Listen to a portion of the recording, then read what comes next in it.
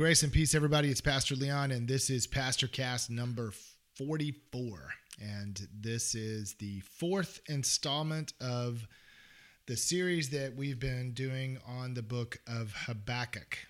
And the book of Habakkuk is from the Hebrew Scriptures, what some folks would call the Old Testament.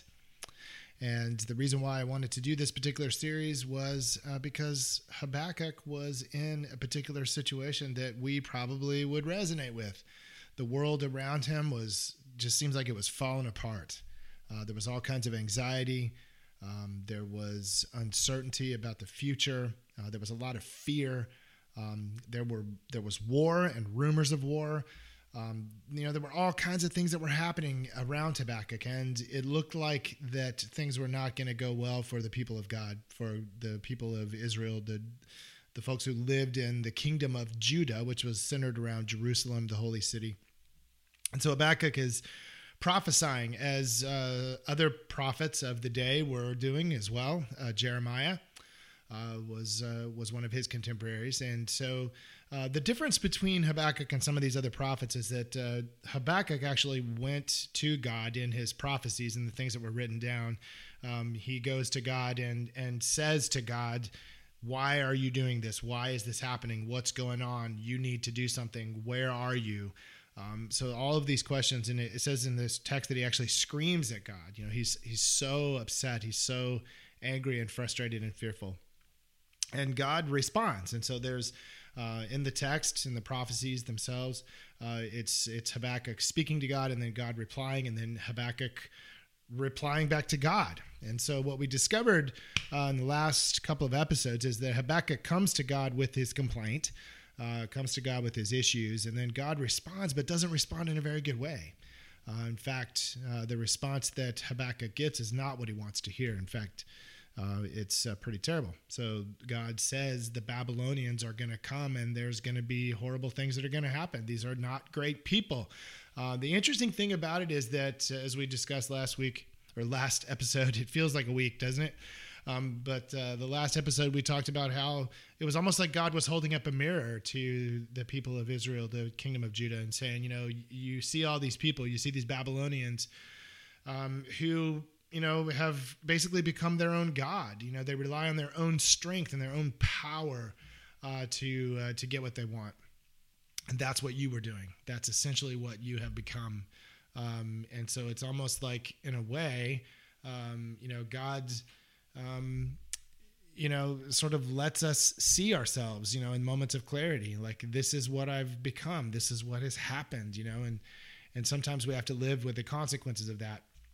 The thing that we really have been centered around is this idea that, where do these things come from? Where does judgment, right? This idea of judgment, where is that coming from? With calamities and disasters and terrorist attacks and now viruses, right? That can't be controlled. And we all have to self-quarantine and self-isolate, and the economy goes in the tank, and everything is thrown up for grabs, right? There's so much uncertainty. So where is all that coming from? Because a lot of people will try to tell you, and this is what's going to be happening a lot in the coming weeks, is there's going to be a lot of people who call themselves Christians that are going to be talking about how this is judgment on the world because of wickedness and evil. And I just heard this recently, which is absolutely just sickening to me, that somebody said that this whole thing is a judgment from God because of the worldwide the way the world has become tolerant of LGBTQ people. This is just absolute ridiculous, terrible theology. Theology that does violence to the gospel, and the people that are spreading these lies and spreading this kind of horrible theology, they are not speaking for God. They are not speaking for Jesus. In fact, they're doing the exact opposite. And so I don't know if I could say that any clearer. But anybody who's saying that kind of thing is not being faithful to the gospel. They are doing the exact opposite of what Jesus would do. And so to call themselves a Christian in that particular context, does violence to the word Christian, in my opinion. So there's a lot of people that are doing that, right? And, so we're trying to figure out where the meaning in all this, like where do we figure this out? And so finding God in the presence of all of these things is a stretch sometimes for us in our finite sort of vision. But that's what Habakkuk is struggling with. I mean, that's what this book really gives us, is a glimpse of the struggle that each of us has when we come to God sometimes and we don't necessarily get the answers that we want. And what do you do when you don't get the answer that you want? Well, according to Habakkuk, you complain a second time, right? So that's what he does. So we're going to start thinking through this as we dive deeper into the book of Habakkuk. This book, honestly, is for faithful people who are living in the meantime of things, right? The in-between time, the time of tension. And this particular episode, I think, is going to deal with some serious issues for those of us who really want to believe in God, but we sometimes struggle to know what God is up to. One of the biggest obstacles that people claim that keeps them from believing in and or being in a relationship with their God is their belief that God really isn't that good. So here's a question for most of us. Have you ever wondered if God's plans were really on target? Or maybe you thought that your plans were better. The last episode we talked about God's plans and, how, that God, there is a plan, right? Well, we're going to dig a little deeper into that, because what happens when you can't find a good reason for something that just happened to you or in the world around you? Maybe some of us would like some answers as to why these things are happening in the world around us right now. Habakkuk wondered these kind of things too. In fact, he let God have it when he thought that God needed some reminding of the things that God loved and valued and lifted up. This is a truly interesting and fascinating and particularly Hebrew way of dealing with things. Like in the ancient Hebrew prophecies, the ancient Hebrew teachers and so forth, they had no problems reminding God, like, God, you say that you are these things, and why are you not being faithful to what you say? Sort of calling God on the carpet. The word Israel, which describes the people of Israel, Israel means the God wrestlers, the people that wrestle with God. So Habakkuk wanted God to bring revival to the Hebrew people. He wanted things to be set to right, because he realized that his own people were not doing what they were supposed to do. They were not worshiping rightly. They were not keeping the laws, the Torah. They were not doing the things that they were being called to do as a priestly people, to point people to God. So God responds to Habakkuk by saying, okay, well, I hear you, but here's what's going to happen, right? The Babylonians are going to be raised up and things are going to happen, and it's not going to be good news. So Habakkuk finds himself in a lose-lose situation. He's at the end of his rope and he doesn't have a lot of options. And it seemed to be that God is indicating that his options had shrunk even more. It's like God is saying to Habakkuk, I hear you, things are bad. I'll give you a choice. Choose destruction by the Babylonians or destruction by the Babylonians, because that's the choice. Have you ever felt like God had taken your options away? Like failure was the only option? And maybe, to say God had done it is kind of a stretch for some folks. But, there are times when it feels like maybe even your heart of hearts, when you feel like you have no options, there's like no way out. There's no way forward, right? I mean, we feel that right now. There just seems to be a lot of uncertainty. A lot of our options are being taken away every single day. And so sometimes it can feel a little bit like, what's God doing? I mean, what am I, Job here? I mean, the story of Job, that famous story of the guy that like loses everything, that God just kind of seems to be messing with him. So here's a parable of sorts. I mean, it seems that there was this guy who enjoyed hang gliding, the kind of thing that where people jump off a cliff strapped to a kite, which escapes me, but hey, to each his own. So this guy had jumped off the side of a cliff 12 times without incident, but on this one day he jumps off with his hang glider strapped on, and the thing just falls apart. So by some miracle, he manages to grab onto a branch as he's tumbling off the side of the cliff. And so he's hanging there and he's listening to the branch begin to creak, like it's going to give way. It's going to come out of the dirt at any moment and he's going to plunge to his death. And he begins to scream and shout, "God, if you're there, save me." So suddenly there's a voice from the sky that says, "My son, I'm here and I hear you. You must trust me though. Let go of the branch." So the man sits there in silence, listening to the branch creak. And then he says, "Is there anybody else up there?" I know, it's a dad joke. Hey man, I've been there hanging on that branch, feeling like it's the end of the world. And maybe some of us are doing that right now. We just don't know what to do. We don't know where else to go. We don't know how to respond.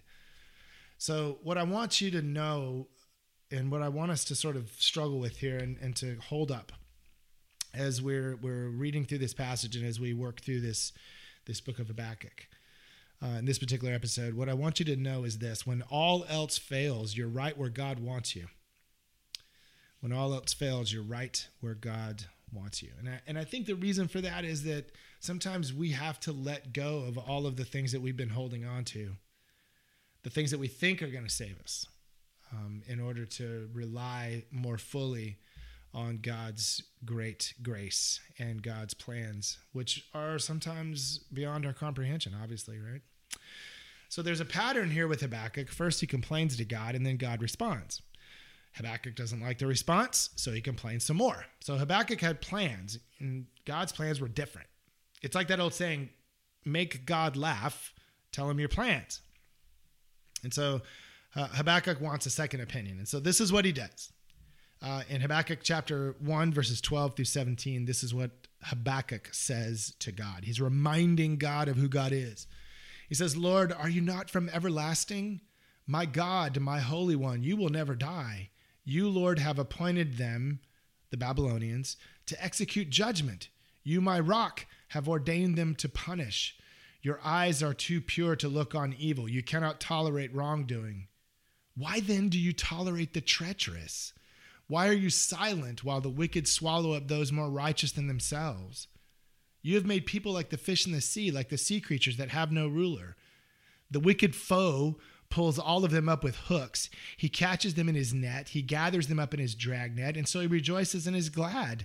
Therefore he sacrifices to his net and burns incense to his dragnet. For by his net he lives in luxury and enjoys the choicest food. Is he to keep on emptying his net, destroying nations without mercy?" Habakkuk is saying, you just told me that these people have become their own God. They rely on their own strength. They rely on their military might. They rely on the fact that they're powerful. And that has become their God. And you're saying that you're going to give these people what they want? You're going to let these people win? You're going to let this happen to God's people? Yes, we have done things that are not great, but yet we're still your people. Are you going to allow evil to happen to your people? Habakkuk wants a second opinion. It's like he's asking, is there anybody else up there? I don't blame him for struggling with God over what seems to be God's plans here, right? There's something going on, right? That God is saying this is happening, but there's something that's going to happen in the midst of it. There might be bad things that are going to happen, but I'm going to be on the other side of that. There's something that's going to be amazing about it. He wonders why God is going to allow a bunch of rotten people to triumph over the people of God. I mean, he agrees with God that the Babylonians are godless and awful and arrogant and merciless and power hungry and evil. And God basically says to him, well, what do you expect? But a pig from a pig, but a grunt. But from my people, I expected more. I found this quote the other day: the greater the light, the greater the responsibility. So Habakkuk was faced with the reality that the people of God weren't judged by the same criteria as the Babylonians. God had a higher standard because they were God's people. Everything that God does to, among, with, and through God's people, all of those things are going to move them closer to where God needs them to be. mean, God might not cause all of the things. I mean, even though that's what Habakkuk is saying, because he's looking at it through an ancient 6th century BCE lens. And so he's trying to affix meaning. And so, of course, God has caused all this to happen. But what we believe and what we understand is that God doesn't cause all things, but God is in the midst of all things. And God is constantly moving us towards restoration. The arc of the universe bends towards justice and shalom, the shalom of God. That's what God wants. That's the plan. But still, in this particular case, and even in the case that we find ourselves in right now, it seems like we're moving in the opposite direction of redemption. That there's options that are being taken away, and that the only options are failure and failure alone, right? So when this happens to us, I mean, we find ourselves kind of holding on to some fragile faith, wondering if maybe everything we thought we knew about God isn't true.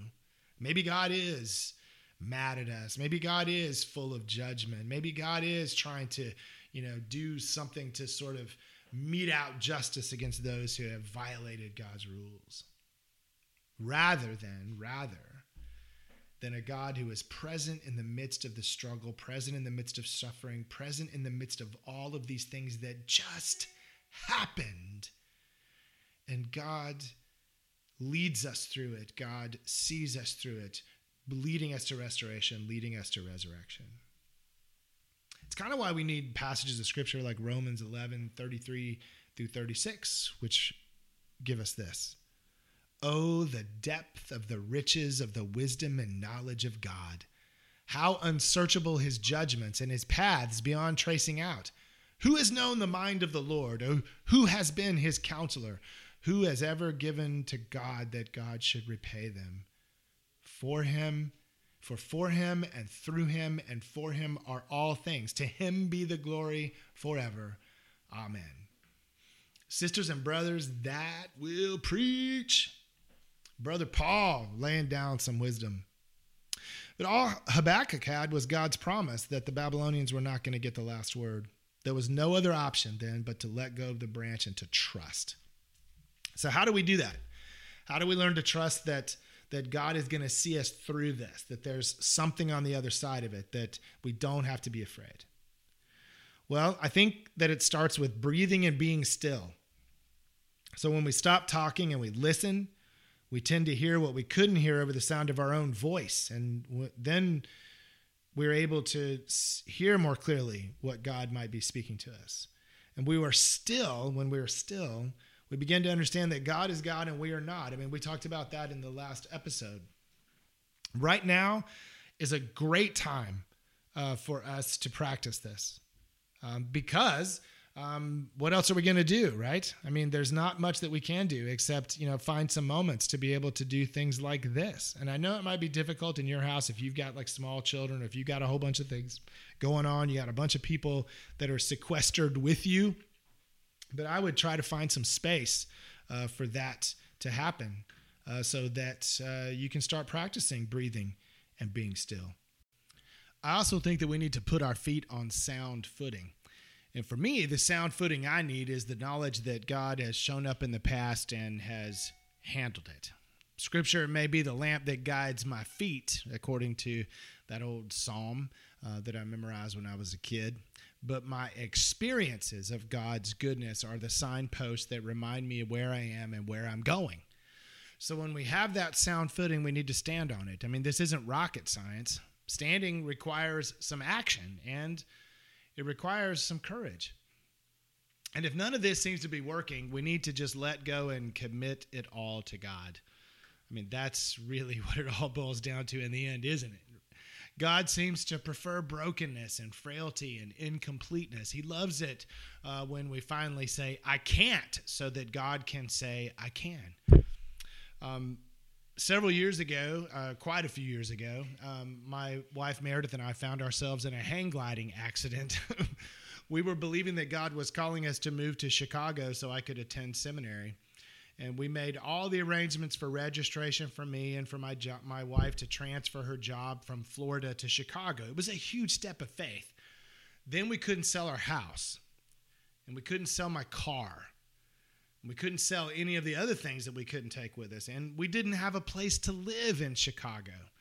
So at this point, I was clinging to that branch like a beast, and it was creaking.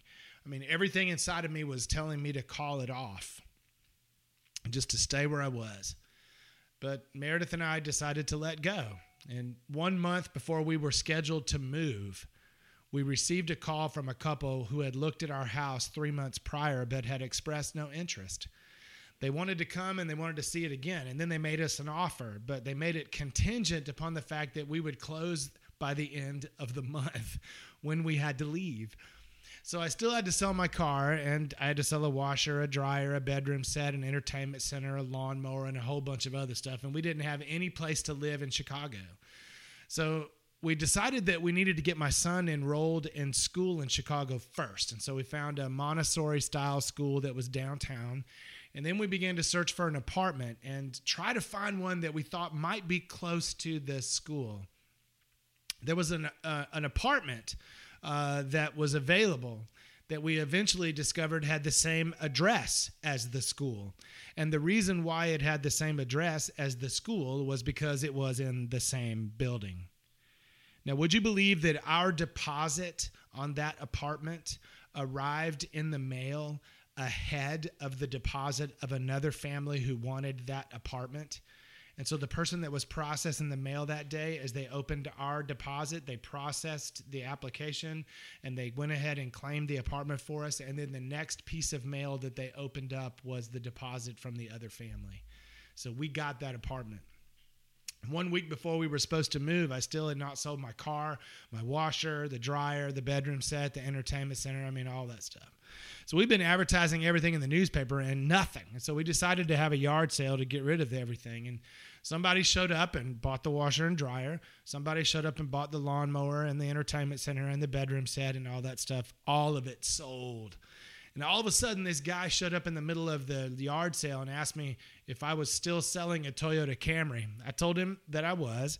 He test drove it, and then he gave me a deposit. The rest of the money arrived later in the week. In the meantime, I literally drove my car for the rest of the week. I parked it at my friend's house on the way out of town and gave him the keys to give it to the new buyer. The money we made from selling our stuff paid for the cross-country move from Tallahassee, Florida to Chicago. The options were gone. We were at the point where it was like we are in the midst of this. The only way forward now is to move back, and we didn't feel like that was an option for us. And so it was just feeling like failure was inevitable. But we let go, and I'm going to never forget that as long as I live, because that's my experience. That's what I know. I know that when I've let go and when I've just allowed God to do what God does, when I admit that I'm at the end of my rope, when I admit that I'm hanging on for dear life, I don't ask if there's somebody else out there, somebody else up there. I'm learning, and I continue to learn this over and over again, that when all else fails, that you're right where God wants you. And right now, we are experiencing a lot of the no option kind of stuff that I've been talking about. In fact, as I'm recording this, we've been issued a shelter-in-place order for the city of Austin and for Travis County and for Williamson County, which is the county just north of us. And so, we're anxious. There's a lot of anxiety surrounding all the things that we're doing. And we're hoping that we're doing the right things. We're hoping that we're saving lives, but we also are mindful of the fact that while we're doing all of this, there's a lot of people that are losing their livelihoods, losing their businesses, having to lay people off. So there's an economic impact to this as well as the physical and the medical impact. That we're concerned about taking care of people and saving people's lives and preventing a pandemic. Or worse of a pandemic. We already have a pandemic. But we also have to be mindful of the fact that there's another toll on the other side of this. And there's a lot of people that are having to figure out how to let go and to let God, to realize that they're right where they are is where God wants them, in brokenness and frailty, to be able just to trust that God is going to see them through. So I would encourage you to lean into this, lesson on Habakkuk. Let's keep holding on to each other, even as we're holding on to those branches. Why don't we? Well, I hope you have a great day. We'll be continuing this. We've got a couple of more, 2 or 3 more of these podcasts in the series. And I hope that you've been enjoying them. I hope they've been speaking to you. And we'll see you very soon. Have a great day.